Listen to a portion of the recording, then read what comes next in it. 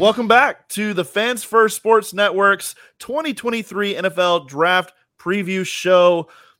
My name is Jeremy Betts. I'm joined by Andrew Wilbar. We're going to be going division by division, answering the important questions for each team in each division, like team needs, players to watch, and more. Today, we're going to be focusing on the AFC South, a division that has much turmoil heading into 2023.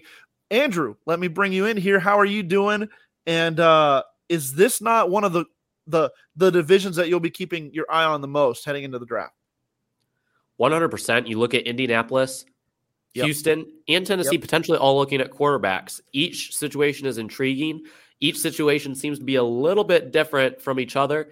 It's going to be interesting to see how it all plays out. It really is. Let's just jump right into it and start talking about these teams. The Texans, number 2 overall pick. Andrew, they had it. They had number 1 in their grasp, and they gave it away with a nice win in week 18. Sorry, let me get that right. But it means that they're no longer in control of this draft and of their destiny.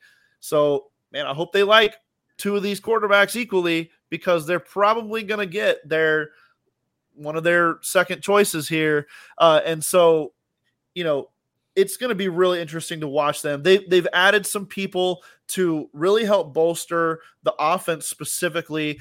They traded for Shaq Mason from Tampa Bay to improve the offensive line. That offensive line doesn't look too bad with that addition. It's going to be interesting to see what else they do along there. Tight end Dalton Schultz is going to immediately help whatever young quarterback they get in to the building, and a phenomenal pass catcher from Dallas at the tight end position. And then they also brought in Devin Singletary from Buffalo, who I think a change of scenery could really help and maybe help him realize his full potential. Really liked him in Buffalo. But like we did in our AFC East show, we're going to jump into we're going to jump into 3 questions about these teams. Let's do it real quick, starting out with question number 1. Andrew, what are the Houston Texans' top needs heading into the NFL draft? You could honestly peg anything on the roster and say that they could afford to improve it, but quarterback and wide receiver are 2 obvious ones. When you look at them trading away Brandon Cooks, you do have John Mechie coming back from an injury. Hopefully he can be that guy. You still have Nico Collins, a guy who hasn't been utilized near as much, in my opinion.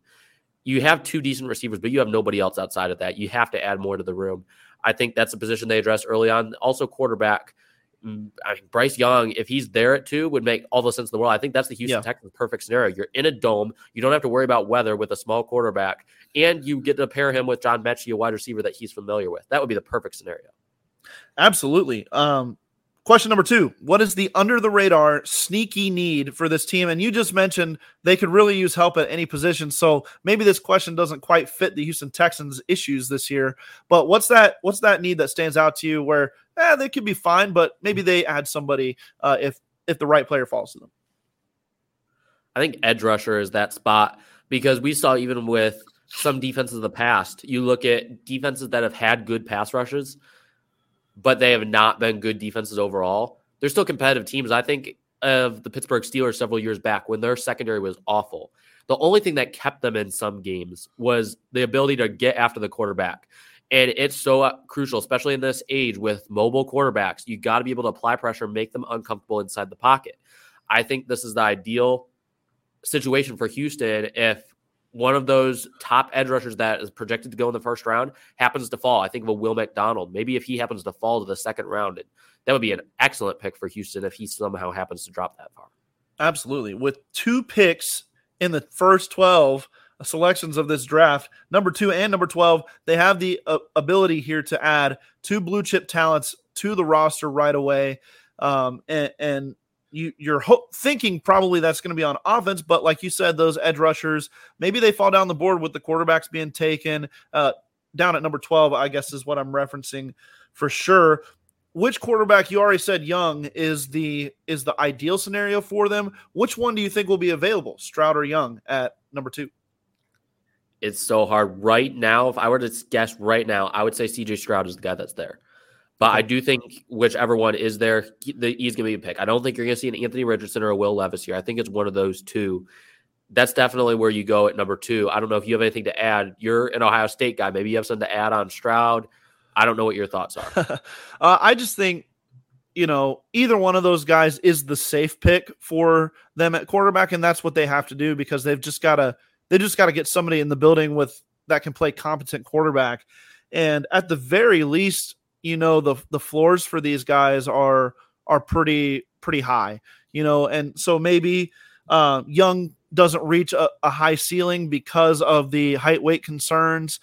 Maybe Stroud doesn't because he's a system quarterback without really elite arm traits and everything. But I just think that either one of those guys is available. You snap them up real quick. And I agree with you. I'm leaning towards Bryce Young being the number 1 overall pick in this draft. And I think CJ Stroud will be there at number 2. If that's the case, maybe the Texans fell into the best situation for them, getting my top quarterback in the NFL draft class this year in CJ Stroud. At number 12, you also had written down maybe Lucas Van Ness, Myles Murphy, Nolan Smith, some of these pass rushers that might fall down to number 12 potentially if they don't decide to go wide receiver or something like that. Let's move on to the Indianapolis Colts. This team is going to be fun to watch, like we mentioned at the top of the show.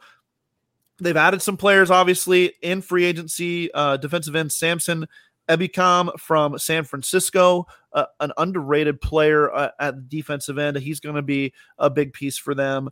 I also liked their signing of Isaiah McKenzie to get a speed guy in that offense. And then they've got quarterback Gardner Minshew from Philadelphia, who's got starting experience in this league, successful starting experience in this league. He should be a great mentor if they do decide to go quarterback at number 4. And Andrew, jumping into the first question, what are their top needs? You've got quarterback as their top need. Anything else stand out to you here? Yeah, you could make the argument that quarterback's not their top need now that they do have Gardner Minshew, but I still think you're looking for a long-term replacement. That was a great signing, however, because now you don't have to have someone in there year one. If the Colts don't trade up to pick number 2, I doubt the Carolina's going to trade out after trading up to pick 1. Yeah. They're not going to trade out that number 1 pick, and I doubt Houston's going to trade with them being in division. So you can't get CJ Stroud or Bryce Young. That leaves you with Will Levis and Anthony Richardson, the 2 guys that are not ready to start yet. So if you're going for that in the draft, unless you're trading for Lamar Jackson, you have to have one of those 2 guys. Neither of them you want starting week 1. So I think Gardner Minshew was an excellent signing there. But corner is another position they're pretty bare out, losing pieces in free agency. I think that's a position they're going to address probably as soon as day 2. Yeah, probably not a cornerback at number 4 that they would feel comfortable choosing. So sounds like for as far as players go, it's Anthony Richardson or bust maybe for the Colts at number 4. We'll see. Before we get there, though, what's the sneaky need for this team, the Indianapolis Colts? I think it's the offensive line. They struggled last year. I know they have some guys that are coming back from injury, but somewhere along the offensive line, they need to add some more depth, add some developmental pieces. It's not going to happen, like you said, in the first round. It's not going to happen. It may not even happen in the second round, but at some point in the middle rounds of the draft, you have to bring somebody in because last year cannot happen again. And if you're bringing in a rookie quarterback, you better be able to protect them. And that was a surprise to many, I think, that the Colts offensive line struggled as much as they did with Pro Bowlers and all pros sitting on that offensive line. So, yeah, definitely something that they weren't expecting to probably have to address with much sincerity in 2023, but it's definitely a need. We talked Anthony Richardson. Anybody else that makes any kind of sort of sense at number 4 for them? So maybe a team trades up and jumps ahead of them to number 3 and takes Richardson ahead of them. Are they going to take Levis then at number 4, or do they go after a defensive prospect like Jalen Carter or something along those lines? I think that's when you hopefully have had conversations with Baltimore asking what the price is at least. Is it going to involve the number 4 pick and other picks? I don't know how much it's going to cost, but I'm not a believer in Will Levis. I think in the right system, he can succeed and he has high ceiling, but he does not seem like the type of guy that fits what Shane Steichen wants to do on offense. So I think it's Anthony Richardson. I think there's a good situation for him because he doesn't have to start year 1. And even if you need him to, Minshew to go into year 2, you can make that happen and just give Richardson time to develop. If I'm Shane Steichen, I'm moving up to number 3. I know it's going to cost you a little bit, but I'm going to do it just because I've worked with a running quarterback before and helped take him to the Super Bowl. So let's get another athletic one in here and get Richardson in here. If it works, it's one of the best quarterbacks we've ever seen play the game, probably. If it doesn't work, you swung for the fences on one of the biggest hit or miss prospects at quarterback that we've ever seen, and who can fault you for trying that? So I think the Colts, if they're able to do so, they should move up with the Cardinals at number 3 and just get their guy. That's my opinion. I think that's a good way to go. Do you have anything else to add about the Colts before we move on to Jacksonville?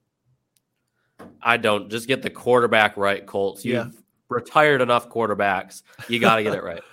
Absolutely. Let's move on to Jacksonville, a team that made a surprising run in the playoffs in 2022, a team that looks really good heading into 2023.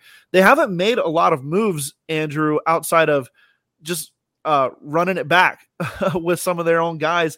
They placed the tag on tight end Evan Ingram, and then they did bring in offensive tackle Josh Wells from Tampa Bay, who has started plenty of games for the Buccaneers in the Tom Brady era. He's a guy that's interesting. Only played 11 games last year, but I believe he started those games, so I think they bring him in as a competition for starting tackle. What else, considering these moves or lack thereof, really, that they've made, what are the top needs for the Jacksonville Jaguars heading into this draft class? Defensive line has to be up there. You got Fatukasi on that defensive line. You have Devon Hamilton, Roy Robertson Harris. After that, you just have a bunch of true depth guys. Jeremiah Ledbetter, Henry Mondeau. I mean, you do not have a whole lot of depth there. I think that's a position they need to address early on. A lot of people are talking about, bringing in another edge rusher. I don't think they need to. Why move on from Josh Allen? I don't understand those that want that to happen. I think he and Trevon Walker are great. Maybe they add a depth option in the mid to late rounds of the draft, but that's not something they're going to be addressing early, more than likely. But like you said, they're in a pretty good position. Corner, though, I will say outside of Tyson Campbell, they could afford to add a couple extra pieces. I like Gregory Jr., late round pick last year from Ouachita Baptist.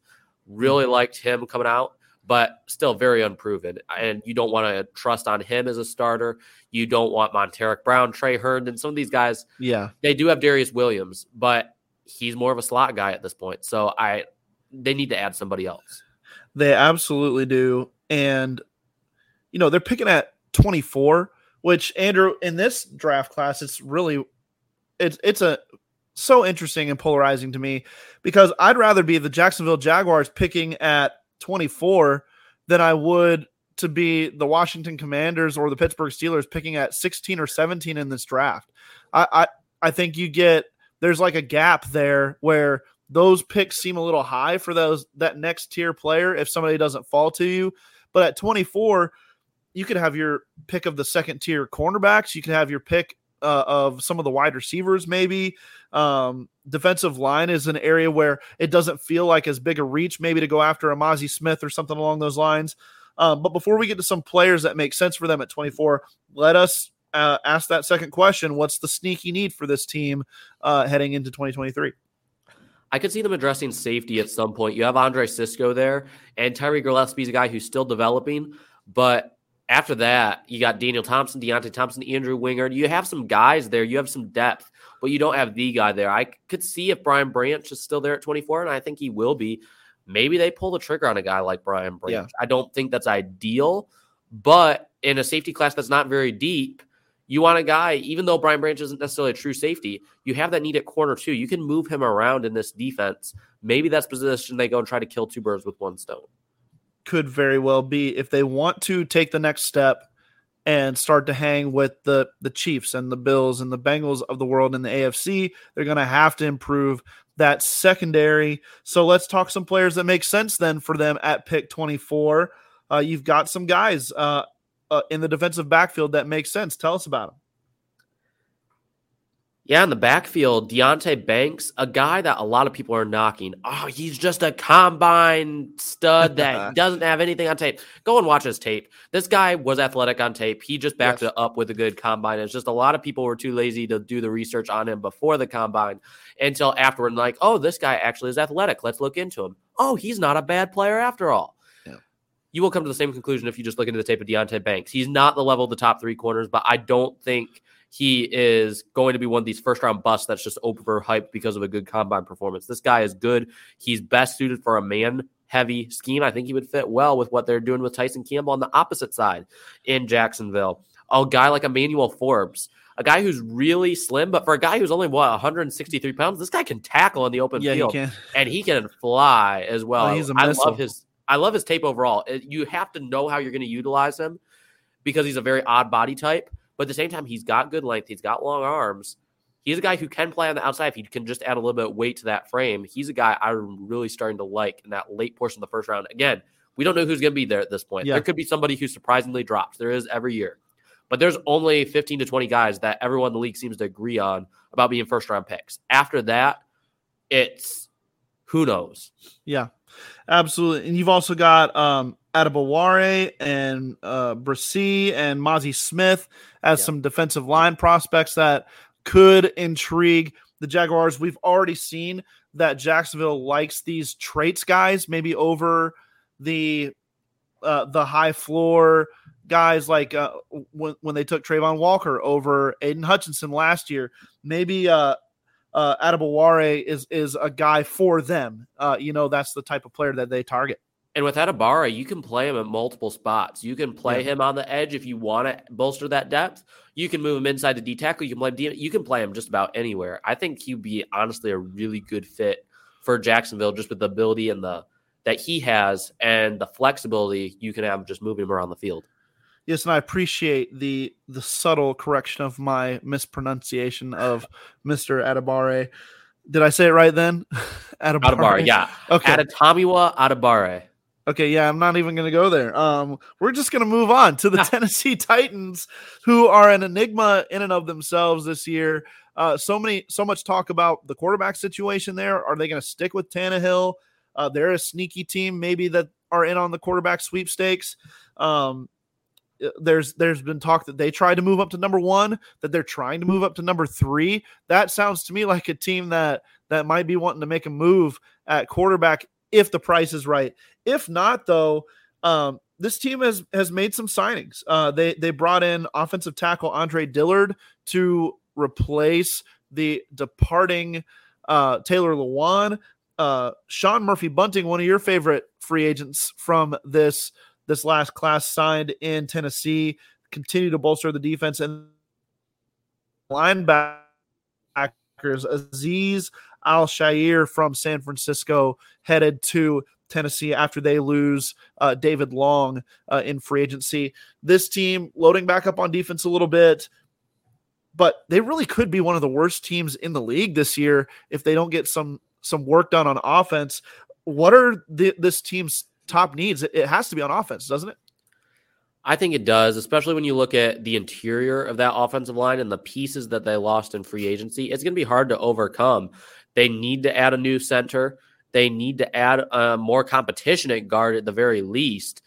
And, we'll get to offensive tackle in a second because that is the sneaky need for this team. Yeah. But Dylan Radunz, they tried moving him inside. He's not worked out so far.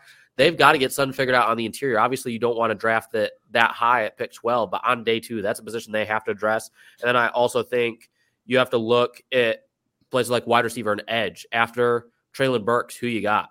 Nobody. And, edge rusher, they're also struggling with depth. They brought in Arden Key, and you have Harold Landry, but you lost Bud Dupree, who didn't do much for you anyways, but you don't have much depth. So we'll see what happens. Absolutely. Talking offensive tackle, you don't see Dillard as a starter there necessarily right away. Maybe he does fill that right away while they bring up somebody into that spot. But let's just move on to the players then that make sense for them at pick 11. Offensive tackle obviously is there. Probably for the taking. They can probably take one of those top 3 guys, but then the interior O-line is an issue as well. Maybe some depth on defense, wide receiver. Where do you think they go? I think Nolan Smith, if he's there, he makes a lot of sense for their scheme. Yeah. You can't rule out quarterback. I don't think there's any way Will Levis is still there. I think some team will trade up. Maybe that team is the Titans, but I think this would be the floor. I don't see him going any further than this. But you look at Tennessee, maybe they are a team that wants to trade back with their needs. Jackson Smith and Jigba. If this would be the highest I see any wide receiver going in this class, but he would be a great complement to Treylon Burks. They don't seem to be interested in bringing in any veterans to pair with Burks, so that probably means another rookie. But JSN would be a great fit for their offense. Also, Zay Flowers, a guy who's rising on boards, who we've mentioned before. But I think wide receiver and, like we said, the offensive line, one of those top tackles are there. You can't rule that out either. Absolutely. And that's going to do it. That's going to wrap it up for the AFC South. And Andrew, like I said at the top of the show, we're going to keep our eye on this group of teams here in the AFC South. That's going to do it for this edition of the Fans First Sports Network's NFL Draft Preview Series. We're going to be back with more divisions down the road. And don't forget to check out the shows that have already come out in this series. For Andrew Wilbar, I'm Jeremy Betts on the Fans First Sports Network. Stop and check 'em out. Models